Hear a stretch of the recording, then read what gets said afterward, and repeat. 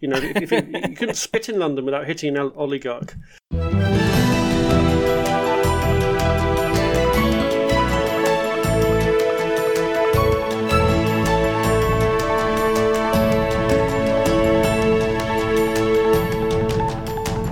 It's Friday, June 24th, and this is the Dutch News Podcast, your weekly chance to catch up with what's been going on here in the Netherlands.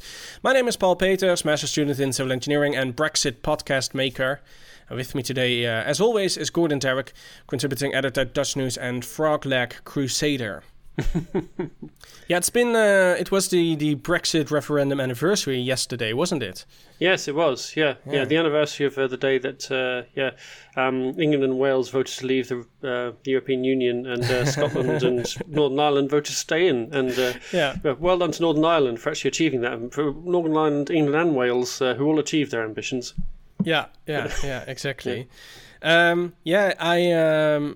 don't know if we ever mentioned this on the podcast, but I also have another podcast. It's in Dutch. It's called the Politieke Popcorncast. Yeah. And we mostly focus on the political theater and the scandals and it's kind of very Ophef dominated. So if you're a fan of Ophef and you can understand Dutch well enough, then listen to Paul and his friend Sten talking about all the kind of remarkable things that go on in Dutch politics. Exactly. And we had a very special guest on that podcast this week.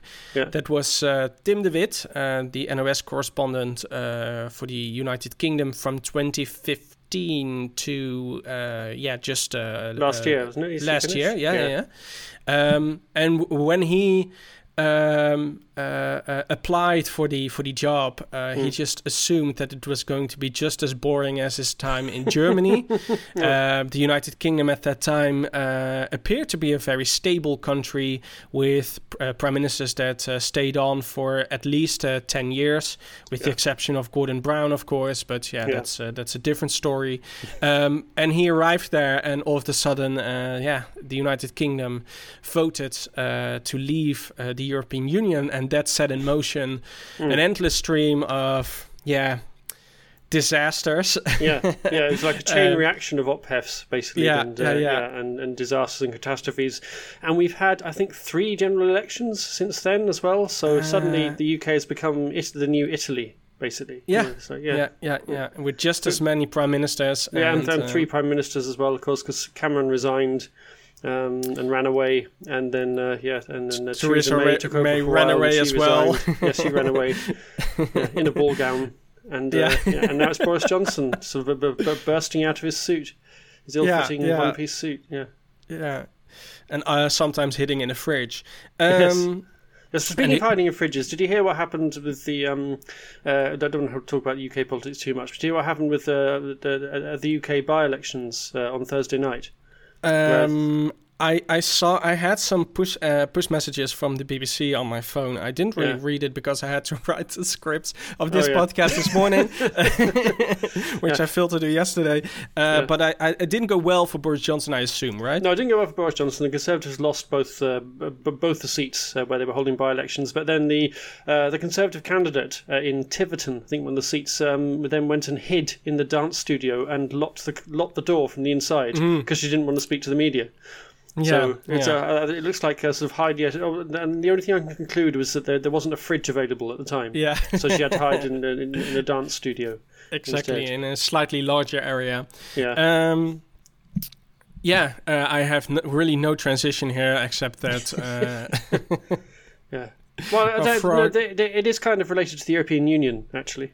That's right. Yeah, because the European Union has told the Netherlands that it needs to cut down on its import of frogs' legs. Apparently, the Dutch consume 2.6 million kilos of frogs' legs in the last 10 years. Who knew? I have absolutely no words. No, indeed. We are after France and Belgium. Yeah. Apparently, the Netherlands is the country that consumes the most frog legs. The biggest importer of frogs' legs. Yeah, you never see them on a menu, so I guess they just get rendered and then sold in supermarkets as beef or something. Or as IKEA meatballs. Now, the only place where I've ever seen them is for some reason at Chinese restaurants. I have also not an explanation why that is a thing in Chinese restaurants, but usually the more obscure the Chinese restaurant is, the more frog legs they serve, I think. Indeed, and the more kind of faithful they are to authentic Chinese cuisine, which involves all kinds of animals that we don't tend to eat much in Europe, which is fine. Different cultures eat different things. But with frogs' legs, the EU says it needs to cut down because all the 27 EU countries imported 40,000 tons in the last 10 years, and that involved up to 2 billion frogs being caught and killed, and they're mostly exported live from countries like Indonesia, Vietnam, Turkey and Albania. And obviously there are all kinds of concerns about animal welfare, which is a big issue in the EU. So the EU is saying that countries like France and Belgium and the Netherlands need to eat fewer frogs' legs, basically. Well, yeah, I'm happy to contribute to this, but I mean, my frog leg consumption is 0. You're like Vlieland on the map of nitrogen pollution, aren't you? Like, you've been told you're going to cut your consumption by 95% of 0. Yeah, exactly. Yeah, this is a great comparison, I think. So the European Union is calling actually for a frog Lexit. That's basically what they're doing, right? Exactly. Yeah. Frog leg consumers are being told to hop it. Yeah. Speaking of hopping, we really need to move on. We do. That brings us to the op-ed of the week, and I think you're going to like this one, Gordon. Definitely. Because it comes from this podcast's favorite city, and that is Almere, of course. Fantastic. That's this lovely city in Flevoland. Is Wonderful currently place. A wonderful place to avoid. It's currently hosting the Floriade. Have you ever heard of the Floriade? I haven't heard of the Floriade, no. Not at all? Well, no. The Floriade is basically the garden and agriculture equivalent of the World Expo. It's held every 10 years in the Netherlands, always in the Netherlands, at various locations. Cities have a whole bidding process, so it's kind of a big thing, except that nobody is interested in it. It's held at various locations, illustrious locations such as Zoetermeer and the Haarlemmermeerpolder. But unfortunately for Almere, the 2022 edition has turned out to be a disaster. It was opened in April, after which visitors complained about the deplorable and unfinished state of the gardens, the pavilions and the attractions. They felt the entry price of €29, excluding parking. Excluding parking? Yeah, but also the costs were generally just way too high, and the sporadic person I saw on Twitter who actually went there always said that the park was completely empty. They were basically the only ones there. Almere is a place that should be paying you to park your car there, to be honest. Yeah, exactly, or even to come and visit the place. Yeah. It's actually quite large, though. It's really striking to. I mean, the Floriade grounds. The Floriade is right. Yeah, it's kind of strange to see how empty it is. But the real op-have though are the costs, because as you can expect, such an event just costs way too money, and due to the disappointing visitors numbers, the municipality of Almere announced this week that it expects that it needs to pay an extra €34 million on top of the 42 million it had already invested in the Floriade. A visibly emotional alderman informed the city council about the unforeseen extra cost. It was expected 2 million people would visit the exhibition, which is planned to close in October, but it is adjusted to 1.2 million, which already sounds way too optimistic in my opinion. Until now, so that's from April to now, so that's over 2 months, the Floriade welcomed 232,500 visitors, which is a third of what they had expected by now. The funny thing is, this news about the fail of the Floriade prompted a lot of people to just be interested in it, to see how terrible it actually is. So a lot of people are now planning to go just to experience the terribleness of the Floriade. Yeah, so they might get a few ramptoeristen. Exactly. Yeah. But I mean, I'm also tempted to go just to see how bad it is. But I haven't decided if I'm willing to pay €29 plus the emotional cost of traveling to Almere. I haven't decided if that's worth the visit yet. Yeah. You need to book a therapist when you come back from Almere. Exactly. This week, tens of thousands of angry farmers protested in a field in Stroe, of all places, against the government's plan to tackle nitrogen pollution. Coronavirus is making the worst comeback since Soldaat van Oranje started playing again. Lots of politics news, including Mark Rutte U-turning his way around Brussels, more Schiphol disaster, and a spectacular archaeological find in Gelderland. Was a spectacular archaeological find dug up by a tractor while it was driving on a verge beside a motorway? Yeah, that could have. This is a plausible scenario. Tens of thousands of farmers protested against the government's plans to combat nitrogen pollution at a farm in the Gelderland village of Stroe on Wednesday. The plans will inevitably lead to forced closings of farms in the coming years, particularly in environmentally sensitive areas, although the exact numbers remains unclear. According to the organization, 40,000 people took part in the demonstration. Many of the farmers came by tractor, which led to chaos on the roads during the morning rush hour. Tractors are not allowed on motorways, but some farmers did it anyway. Farmers drove their tractors around a police blockade at the A7 near Drachten and halted traffic by driving across all lanes. Yeah, and wasn't there somewhere where the farmers actually drove against the traffic as well? That's the next. That's the next line. Okay, right.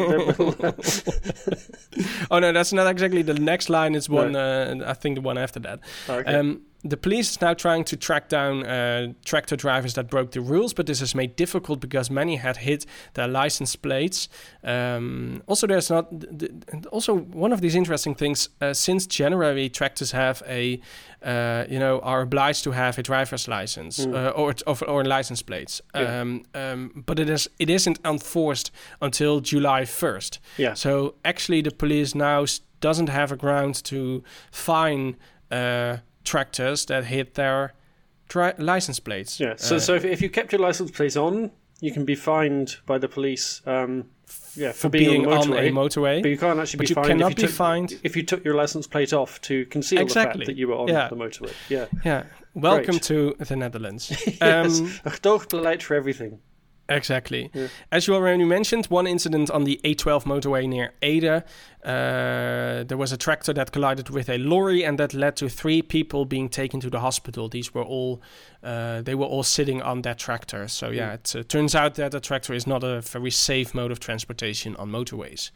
There were also 2 MPs from coalition parties VVD and D66. They had planned to attend a rally to just talk to the angry farmers and to explain the government's plans. They were actually invited by the farmers, by the way, but they had to call off their visit on the advice of the counter-terrorism coordinator NCTV. The MPs were told that their safety could not be guaranteed if they traveled to Stroe. So that indicates how hostile the situation was there. There was small ophef though, because other MPs that are more sympathetic with the farmers and are more mostly the right-wing parties, as well as Caroline van der Plas of the Boer-Burgerbeweging, the farmers civilians movement. They traveled to Stroe, despite the other MPs that were advised not to go there. Yeah. There was ophef about that because they said, you should have been sympathetic with these MPs and showed solidarity by also not going. But that's that tends to be the standard procedure, doesn't it? Because I remember there's been instances in the past where foreign delegations have been cancelled because the PPV weren't invited, and so all the other parties pulled out in solidarity with the PPV, even though they deeply disagree with them. There was an official visit to Egypt, I believe, by the Foreign Affairs Committee, and the PVV MP there, Raymond de Roon, was not allowed to enter the country, and out of solidarity, the rest of the committee also decided not to go, and there were also other incidents like this as well. So this is a breach with tradition or with an unspoken rule protocol. Yeah, so that's right. Yeah, so not nice. Yeah, so these farmers obviously a fun-loving bunch who just occasionally threaten an MP or send a fleet of tractors around a minister's house to noise her up while the children are having dinner. Yeah, but perfectly harmless, good, decent people just wanting to fight for their livelihoods. And the Tweede Kamer, they held a debate on the plans the day after the demonstration, where I think 2 ministers came in for a bit of criticism, right? That's right, and this is one of these debates that started early in the morning and lasted well into the night. I believe they finished at 1 a.m. So yeah, that's. Did we have the famous moment where the usher comes along, stops the debate while he changes the calendar on the stroke of midnight? At least that tradition is upheld in the new Tweede Kamer building. Yeah, that was also the case. That's also always my favorite moment. Yeah, because I have this scheurkalender, right? Is there an English name for that? Yes, like a tear-off calendar, basically. Yeah, exactly. The one, this thing that you have in your toilet. That also happened. Yeah. Does it have all the MPs' birthdays marked on it as well? Because that's how toilet calendars work, isn't it? I wonder now. They should have. I'm sure they. Yeah, really. Yeah, and then they can sing a happy birthday song for whoever is still sitting in the chamber. But and wish them with a cake. Yeah, and with the cake, exactly, yeah. But yeah, as you said, the strategy of the government has received a barrage of criticism since it was presented on Friday 2 weeks ago. Lots of farmers are unhappy with it. Opposition parties are unhappy with it, but also members from the coalition party as well. The VVD party Congress called for a change of hearts, while the ChristenUnie and the CDA have also called for a rethink of some policies. D66, interestingly enough, called for even stricter measures in a sort of, they were just trying to throw a stick in the hand. I think they're just kind of trying to hold up their end, but when because obviously the one party in the coalition that doesn't have a big support among the rural or farming community. Exactly, yeah. Left-wing parties during the debate complained that the plans were too little too late, while other opposition parties, mostly the right-wing parties, criticized the severe impact on some farmers and sometimes just simply outright denying there is a problem with nitrogen pollution at all. Nitrogen Minister Christiane van der Wallen remained firm, however, saying that the plans are simply unavoidable. A Council of State ruling in 2019 is simply forcing the government to take the actions as they were presented in the strategy.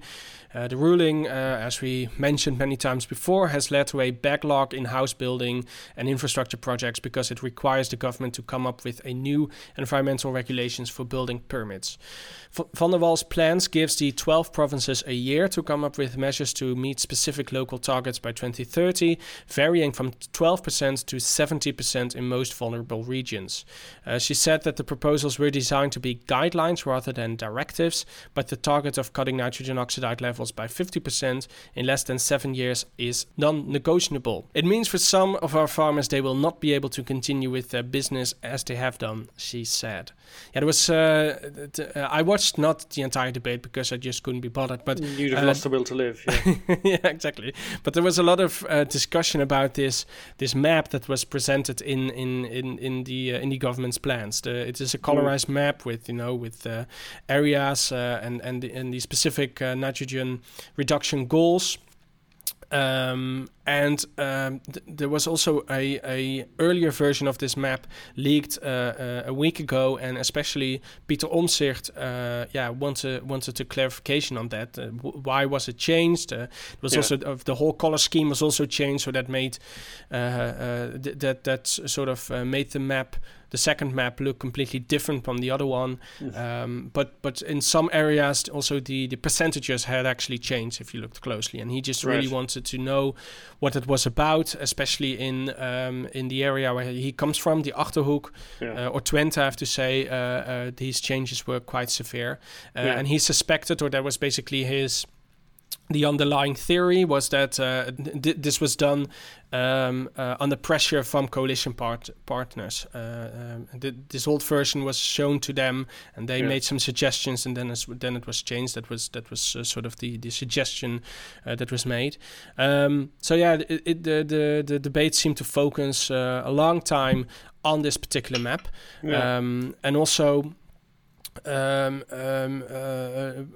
van der Plas, I already mentioned her. She said, can't we just scrap a lot of these Natura 2000 areas, which are the vulnerable... She wanted to halve the number, didn't she? She and Jan in Twente came up with this. Sorry, she and Jan in Twente came up with this alternative plan, which involved halving the number of Natura 2000 areas. But of course, that's something you have to negotiate with the rest of the European Union.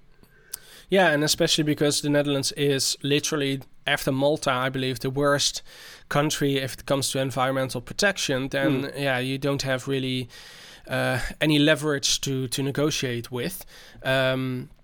So that's basically a fruitless plan, fruitless suggestion. It's just not something that the European Commission will ever comply with. So that's it's a creative solution, and I believe Tom van Kampen, the VVD MP responsible for the nitrogen dossier, he said, sometimes I wake up and I think, can't we just scrap all these Natura 2000 areas? But that's just something that's the reality we have to deal with, and also the court ruling states that we have to protect these areas and as they were in existence at the time of this ruling. So you can't just this is just the legal reality. We have to do something about it, and you can deny that there is a problem, or you just can deny that these Natura 2000 should exist. But it's not something that you can avoid. Yeah, and I think in general, what I got from the debate and the general discussion is there is a huge amount of denial going on in general. It's, the whole kind of fact that people are hung up on the map suggests that they were nitpicking over the details and things like pointing out things like that the Wadden Islands, like Vlieland, have been told to reduce their nitrogen emissions by 95% when they don't actually have any farms. So there are little details and anomalies that need to be ironed out, but the general overall picture is not going to change. So we have to cut nitrogen compound emissions by 50% by 2030, because that is what the court has ruled, and that is a binding judgment based on the law that we've agreed with the rest of Europe. And it's because for the last 30 years, really, the Dutch farming industry has been in denial about how much of a heavy polluter it is, and the fact that intensive farming is not good for the environment. And we have to come up with a very different way of farming and producing food in this country for the long term, because what we have now is unsustainable. And really what the farmers are being offered is a redundancy package, and on actually pretty good terms. They're being offered, I think, the proposal from the Environmental Protection Agency, or the Environmental Planning Agency, is to give them 130% of the value of their farms. Yeah. Now, when you think that about more than 40% of dairy farmers are millionaires in the Netherlands, these are not poor people being financially ruined by a hostile government. This is a redundancy plan for an industry that's not sustainable, and they need to start working with it.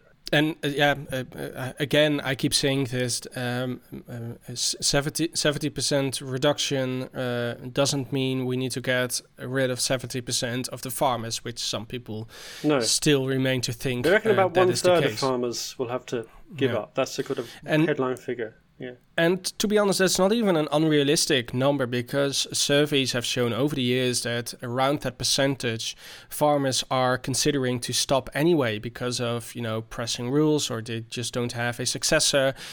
Farms tend to be a family business, of course, but very often young people are not very interested in, working from 5 a.m. to 5 p.m. every day. It's hard work. You don't get paid much for your milk. There are lots of downsides. There are lots of reasons to give up if you're offered decent terms. And I think, they should be offered decent terms. Of course, yeah. And that's fine. But just to simply stand there and resist and say we don't have a nitrogen problem it's not going to get you anywhere, ultimately. Yeah. And of course we're going to have cases that especially in these areas where almost a 100% reduction is required, you're gonna have farmers that do not wish to move or wish to stop their operation, want to keep farming, but there are alternatives possible. Perhaps they can move. I don't think the situation is as bleak as many people seem to think it is for all these farmers. Yeah. It's not Farmageddon. No. I think that's that should be our episode title. Yeah.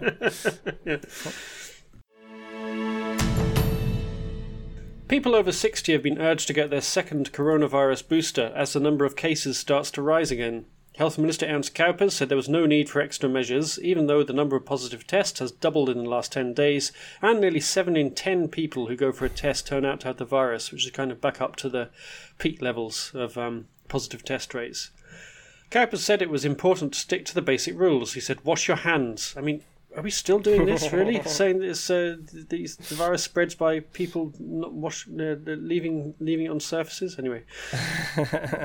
Ventilate closed spaces. Okay, that does make sense. And keep your distance where possible. But, don't make too much of an effort. And be careful around vulnerable people, but not in any specific way, like wearing a face mask or doing a self-test before you visit them. Kuipers said he wasn't surprised to see a rise in cases because, quote, we know the virus hasn't gone, but he was focusing on the pressure on hospitals and people not going to work. And then, I guess, if you're not actually doing any more testing for a coronavirus, you're not advising people to take self-tests or offering them self-tests, then they're just going to carry on going to work while they're infected, and they'll spread it around, and the cases will go up. Surprise, surprise. We've kind of got a coronavirus gedoogbeleid. Again, a gedoogbeleid. And so, are there any signs of an increase in hospital numbers? Yes, there are. There's nearly 600 people in hospital with coronavirus now, and that number has doubled in the last 3 weeks, which is sort of a sign that the summer wave has been running for about 5 weeks now, because it takes 2 weeks for infections to start showing up in the hospital numbers. But there's no real increase in intensive care cases at all. There's 25 intensive care patients with coronavirus, which is only 4% of the total, and like a year ago, 40% of coronavirus patients in hospital were in intensive care. So I guess that's a good sign. And that's, less than a month ago, we actually had more intensive care cases.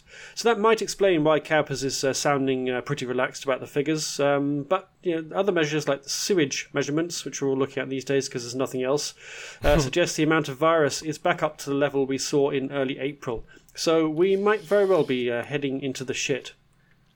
Unawares. Literally. I really am not ready for another comeback of coronavirus, I have to say. But it started, I think. So. It's starting again. I'm really already tired of coronavirus, I have to admit. But luckily for me, there is a little mystery going on. Yes, so that might revitalize my interest in in Corona again. I doubt it. No, maybe get the Scooby-Doo team in to see who it was. Hans Kuipers' face sort of looks like a sort of Scooby-Doo mask, doesn't it? That the fairground owner would wear to scare off people who didn't want to get to his secret gold stash. Anyway, the statistics agency CBS and the public health agency RIVM are still trying to account for a spike in excess deaths during the autumn of 2021. That was the third wave. We know coronavirus was responsible for around 40,000 deaths during the first 18 months of the pandemic, but in the third wave there were 11,300 more deaths than you'd normally expect that time of year, and only 7,900 have been put down to coronavirus, so that leaves 3,400 that are unaccounted for. And that obviously fueled conspiracy theories that maybe the vaccines are killing people off in secret, or people are, being given a dose. Farmers are being given a dose of Novichok to get rid of them, or whatever. I don't know.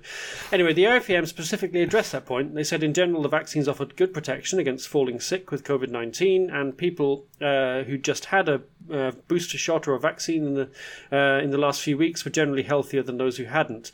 In total, it did find 11 cases where the vaccine was likely to have been responsible for somebody's death, usually by starting off a chain of other underlying conditions that they already had.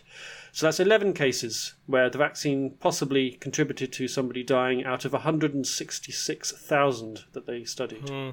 So, and is there? What do we know about these unexplained deaths? What we do know is about a third of them were in nursing homes among people aged 65 to 80, which kind of tallies with the pattern of excess deaths from coronavirus.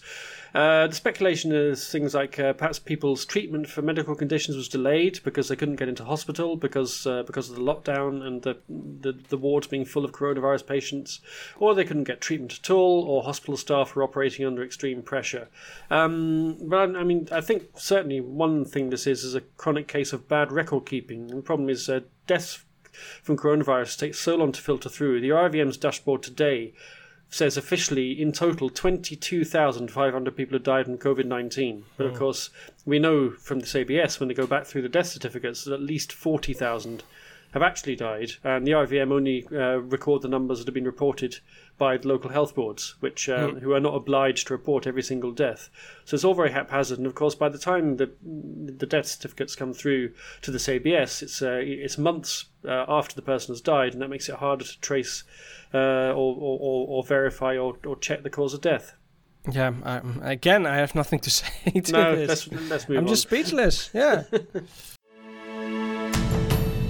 There's plenty of smaller political news now, so here's a little roundup of what has happened this week.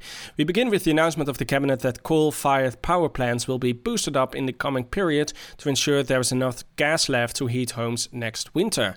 The decision was made instead of extracting more gas in the Groningen province. The Dutch gas fields are currently in the process of being shut down because of earthquakes caused by the gas extractions. Climate Minister Rob Jetten, who once famously posed in front of a coal-fired power plant with a thumbs down, said the decision was prompted by the announcement of Russian state-owned gas giant Gazprom to reduce supplies of natural gas to Europe.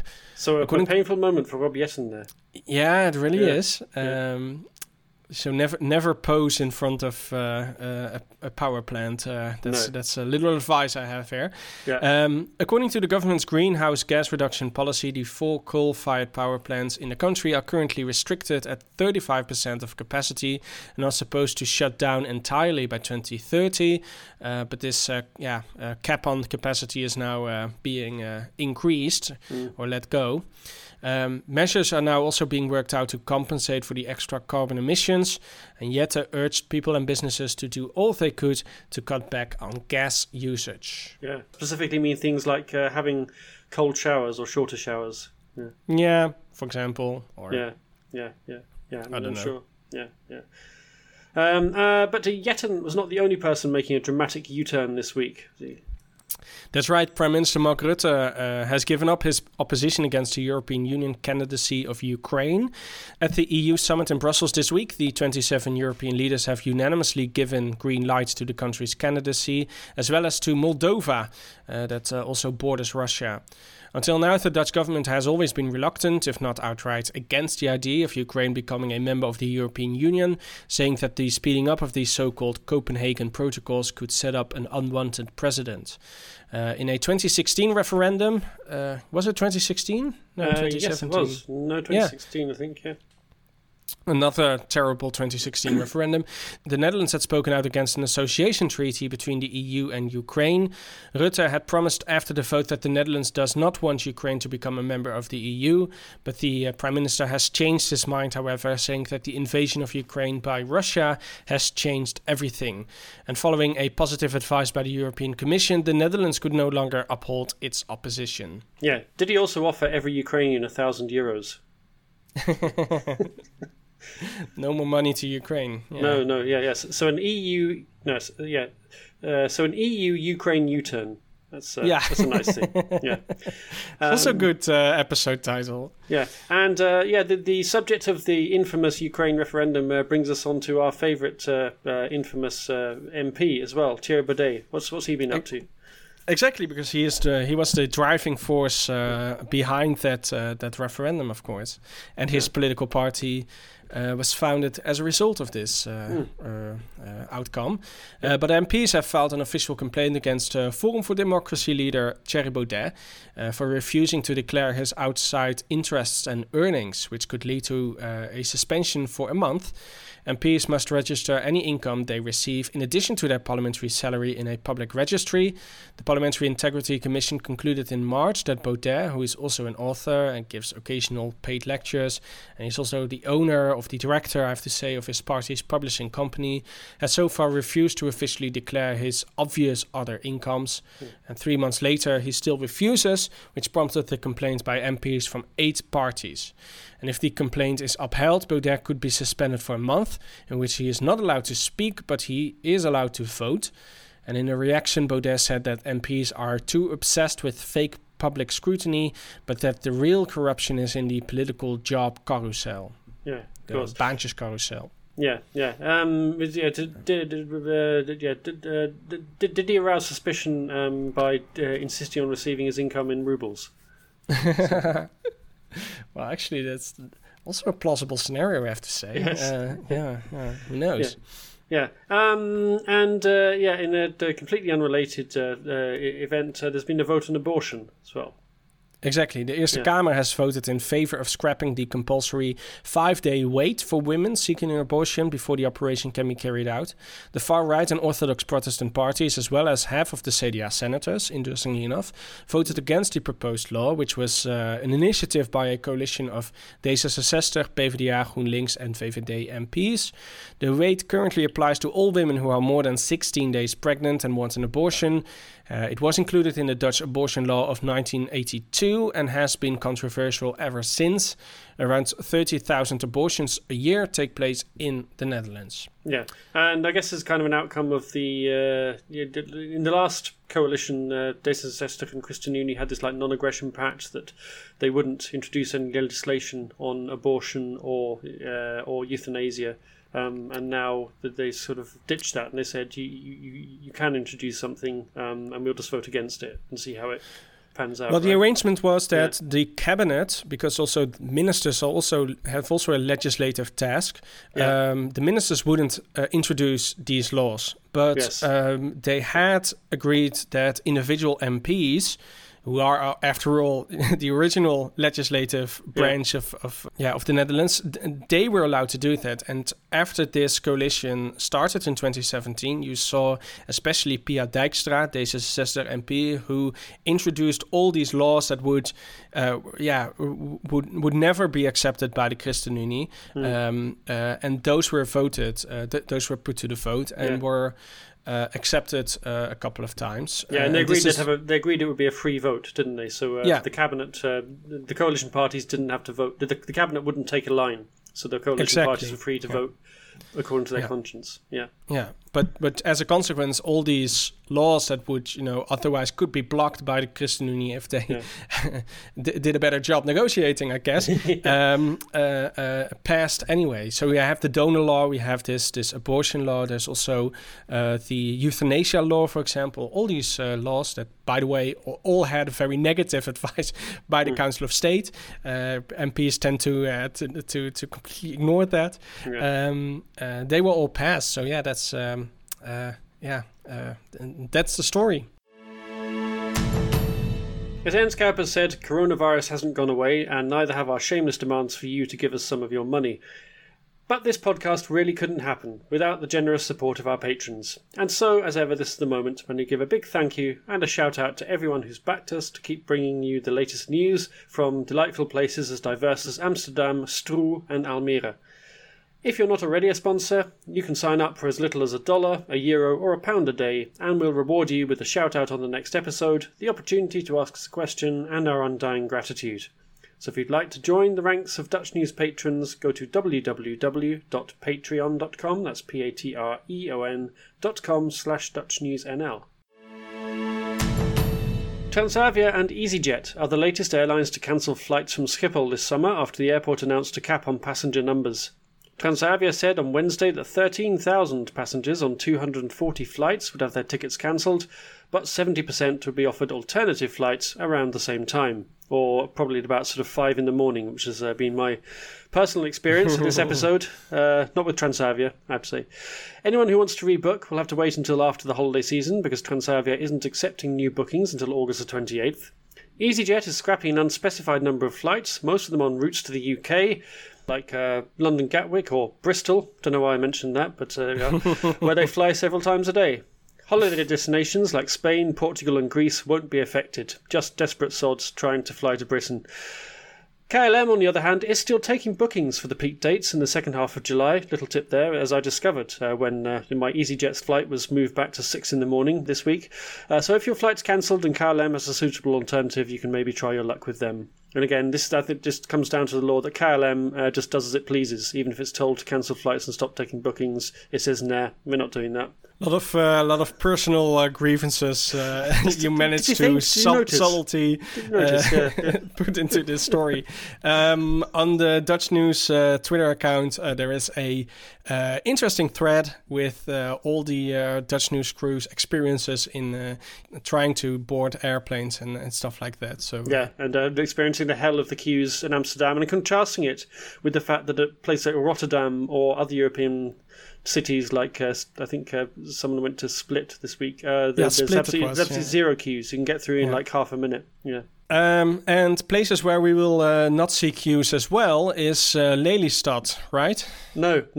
Lelystad is not going to be picking up the slack from Schiphol anytime soon. In fact, it's looking increasingly like never.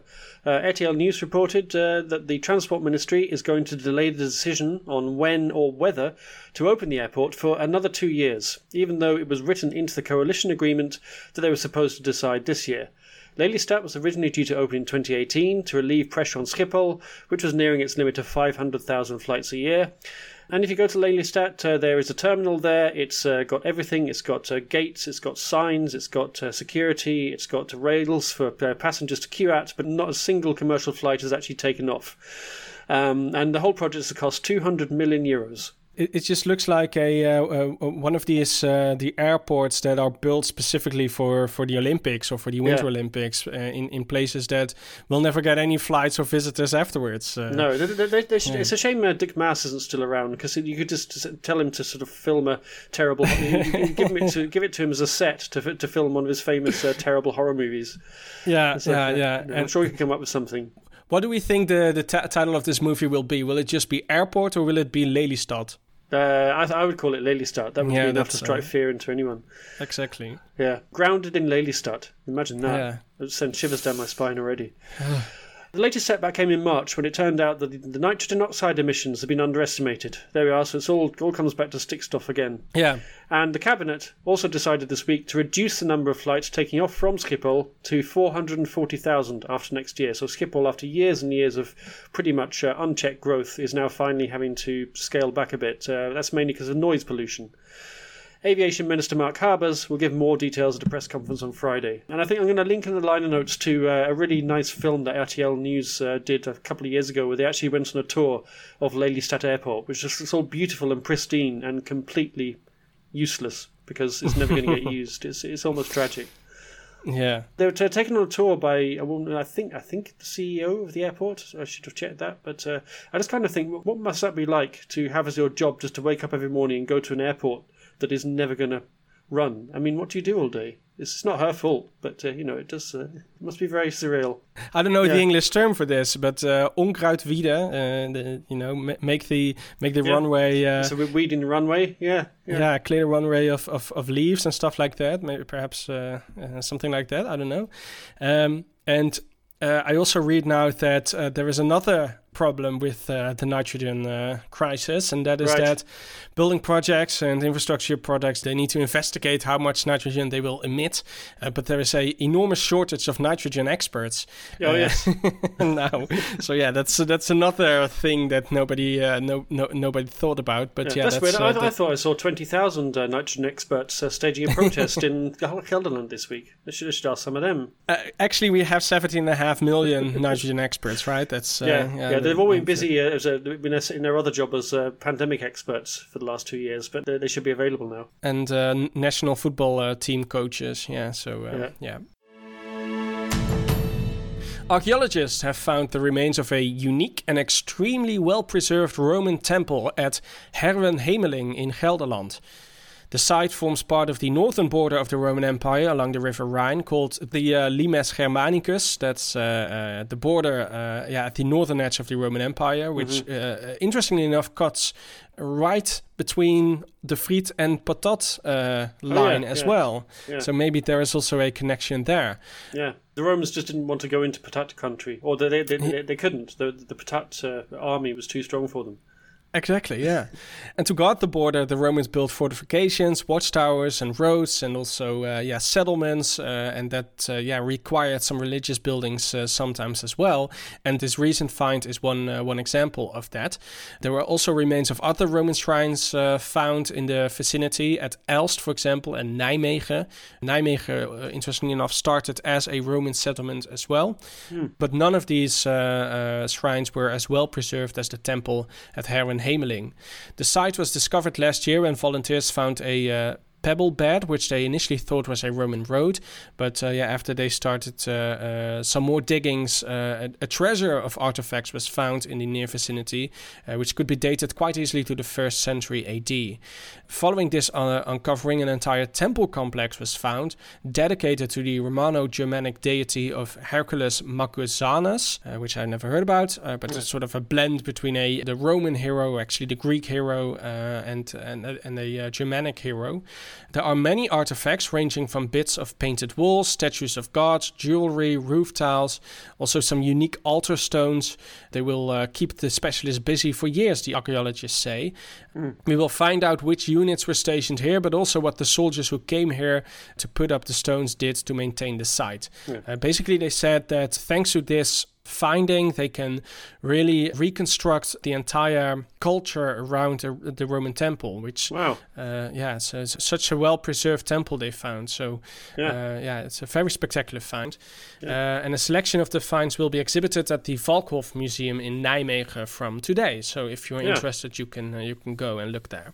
Yeah, I wonder if the building of the temple ran into any kind of problems with like nitrogen compound emissions as well. That they needed to hire a nitrogen specialist from Rome, but they couldn't find anybody. No, exactly. But a really interesting find. So hope we learn more about that over the coming months. Do you know which place in the vicinity of The Hague was also founded as a Roman settlement? It was Voorburg, wasn't it? Exactly. Yeah. Yes. Yeah. In fact, is that not where it gets its name from? It was like an outpost, wasn't it? It was like the limit of the Roman territory in this part of the world. Yeah, exactly. Some quick sports news finally. Ajax's big summer sell-off has begun. They've offloaded last season's top scorer, Sebastian Haller, to Borussia Dortmund for €35 million, or 31 million plus bonuses. The deal was confirmed on Wednesday, which was his 28th birthday, so he had plenty of money to spend on sponge cake and tompousse for his teammates. It's a pretty good return on a player who cost them $22.5 million when they signed him from West Ham United 18 months ago. Haller scored 21 goals in the league last season and 11 in the Champions League, which partly made up for Ajax's catastrophic blunder last season, or the season before, when they forgot to register him for the Champions League that season. I forgot about that. So he couldn't play in the knockout rounds. Ajax also banked $24.5 million last week when they sold Ryan Gravenberg, a 20-year-old attacking midfielder, to Bayern Munich. So Alfred Schreuder has a bit of cash to spend on rebuilding the team after Erik ten Hag's departure. I forgot to ask you, is Tim de Wit going to manage a Dutch football team now? Because he's got that profile, sort of bald with the beard, which all Dutch football managers have. So, he has glasses though. I think that that's probably disqualified. That makes him unsuitable. No, he needs to take contact lenses before he can manage a football team. Yeah, Schreuder's likely targets include Brian Brobby. Did you call him Schrödinger? Probably Schrödinger. Yeah. Schreuder's likely targets include Brian Brobby, who's already on loan from RB Leipzig. He was a former Ajax Academy player originally, and Stefan Bergwijn, who is currently at Tottenham Hotspur, but previously played for PSV Eindhoven and is not to be confused with Steven Berghuis, who joined Ajax last season from Feyenoord. Yeah, very controversial move, wasn't it? Hugely, yeah, because he was Feyenoord's captain and their best player, and he moved to Ajax. Now I guess I need to find a Steven Bergboom and a Steven Berggeest to complete that set of Huisje, Boompje, Beestje and a Wijngaarden. We already have a Bergkamp. Yes. Moving on from something I don't care about to something I also don't care about, women's football. There's also some news there, right? Yeah, the Leeuwinnen, the Oranje women's team, are going to get equal pay from now on. So that's a nice progressive move. It was actually announced 2 years ago when the KNVB said they'd raise the women's match fee in 2 stages. The match fee for internationals isn't actually a huge amount of money. Yeah, I was going to say, The men get around 4,000 a game, but until 2 years ago, the women were paid just €750 to play an international match, which is a bit of an insult. Yeah. But the real money for international football is earned at the World Cup and Euro tournaments, and that's always negotiated by the players before the tournament, and also throws in the prize money they get from FIFA and UEFA, which is still a lot more for the men's game than the women's. And the Oranje women are quite successful in these tournaments, right? So exactly, So they deserve this money. They definitely do. Yeah, I mean they're reigning European champions, and they're going to defend their title next month in England when the latest edition of the European Championships kick off, and their first match is against Sweden in Sheffield on July the 9th. And there was also some news about Max Verstappen, right? Well, we haven't checked in on Max much lately, but he's been quietly winning Grand Prix races at quite a because rate. That's so boring. The news around Max is so boring. He just keeps on winning. Exactly. It's not like last season when he was in a neck and neck race with Lewis Hamilton. He's just pulling away from his rivals. He won the Canadian Grand Prix. That was his 6th win in the first 9 races of the season. He's now 46 points ahead in the Drivers' Championship, but then second place is his teammate, Sergio Perez. So actually the nearest real rival is Charles Leclerc, who is 49 points behind him. Verstappen, as I say, has won 6 of the 9 races compared to 2 for Leclerc. And Lewis Hamilton, he's having a bit of a nightmare in the Mercedes this season, but he finished 3rd in Canada for his first podium of the year. And he'll be hoping that gives him a boost ahead of his home Grand Prix at Silverstone next weekend. It doesn't look like we're going to see a repeat of last year in Silverstone, right? Where Max Verstappen was basically pushed off the track at the fastest corner ever at 350 kilometers an hour or something, and he crashed into the barriers at 53G, if I remember correctly. Wow. Insane amount. But Lewis Hamilton is not doing so well that we're going to see a repeat of that. He probably won't be getting quite as close to Max this time, unless he happens to come out the pit lane at the right moment. Exactly. That's all that we have for you this week. This podcast is a production of Dutch News, which can be found online at dutchnews.nl. We will include links to everything we've talked about today in the liner notes. You can get in touch with us by email to podcast@dutchnews.nl. If you want to help us out, please subscribe to the podcast, leave us a rating, and also back us on Patreon if you have some money left. Go to patreon.com/dutchnewsnl and earn yourself a free shout out on the podcast. My thanks to Gordon Derrick. We'll be back next week.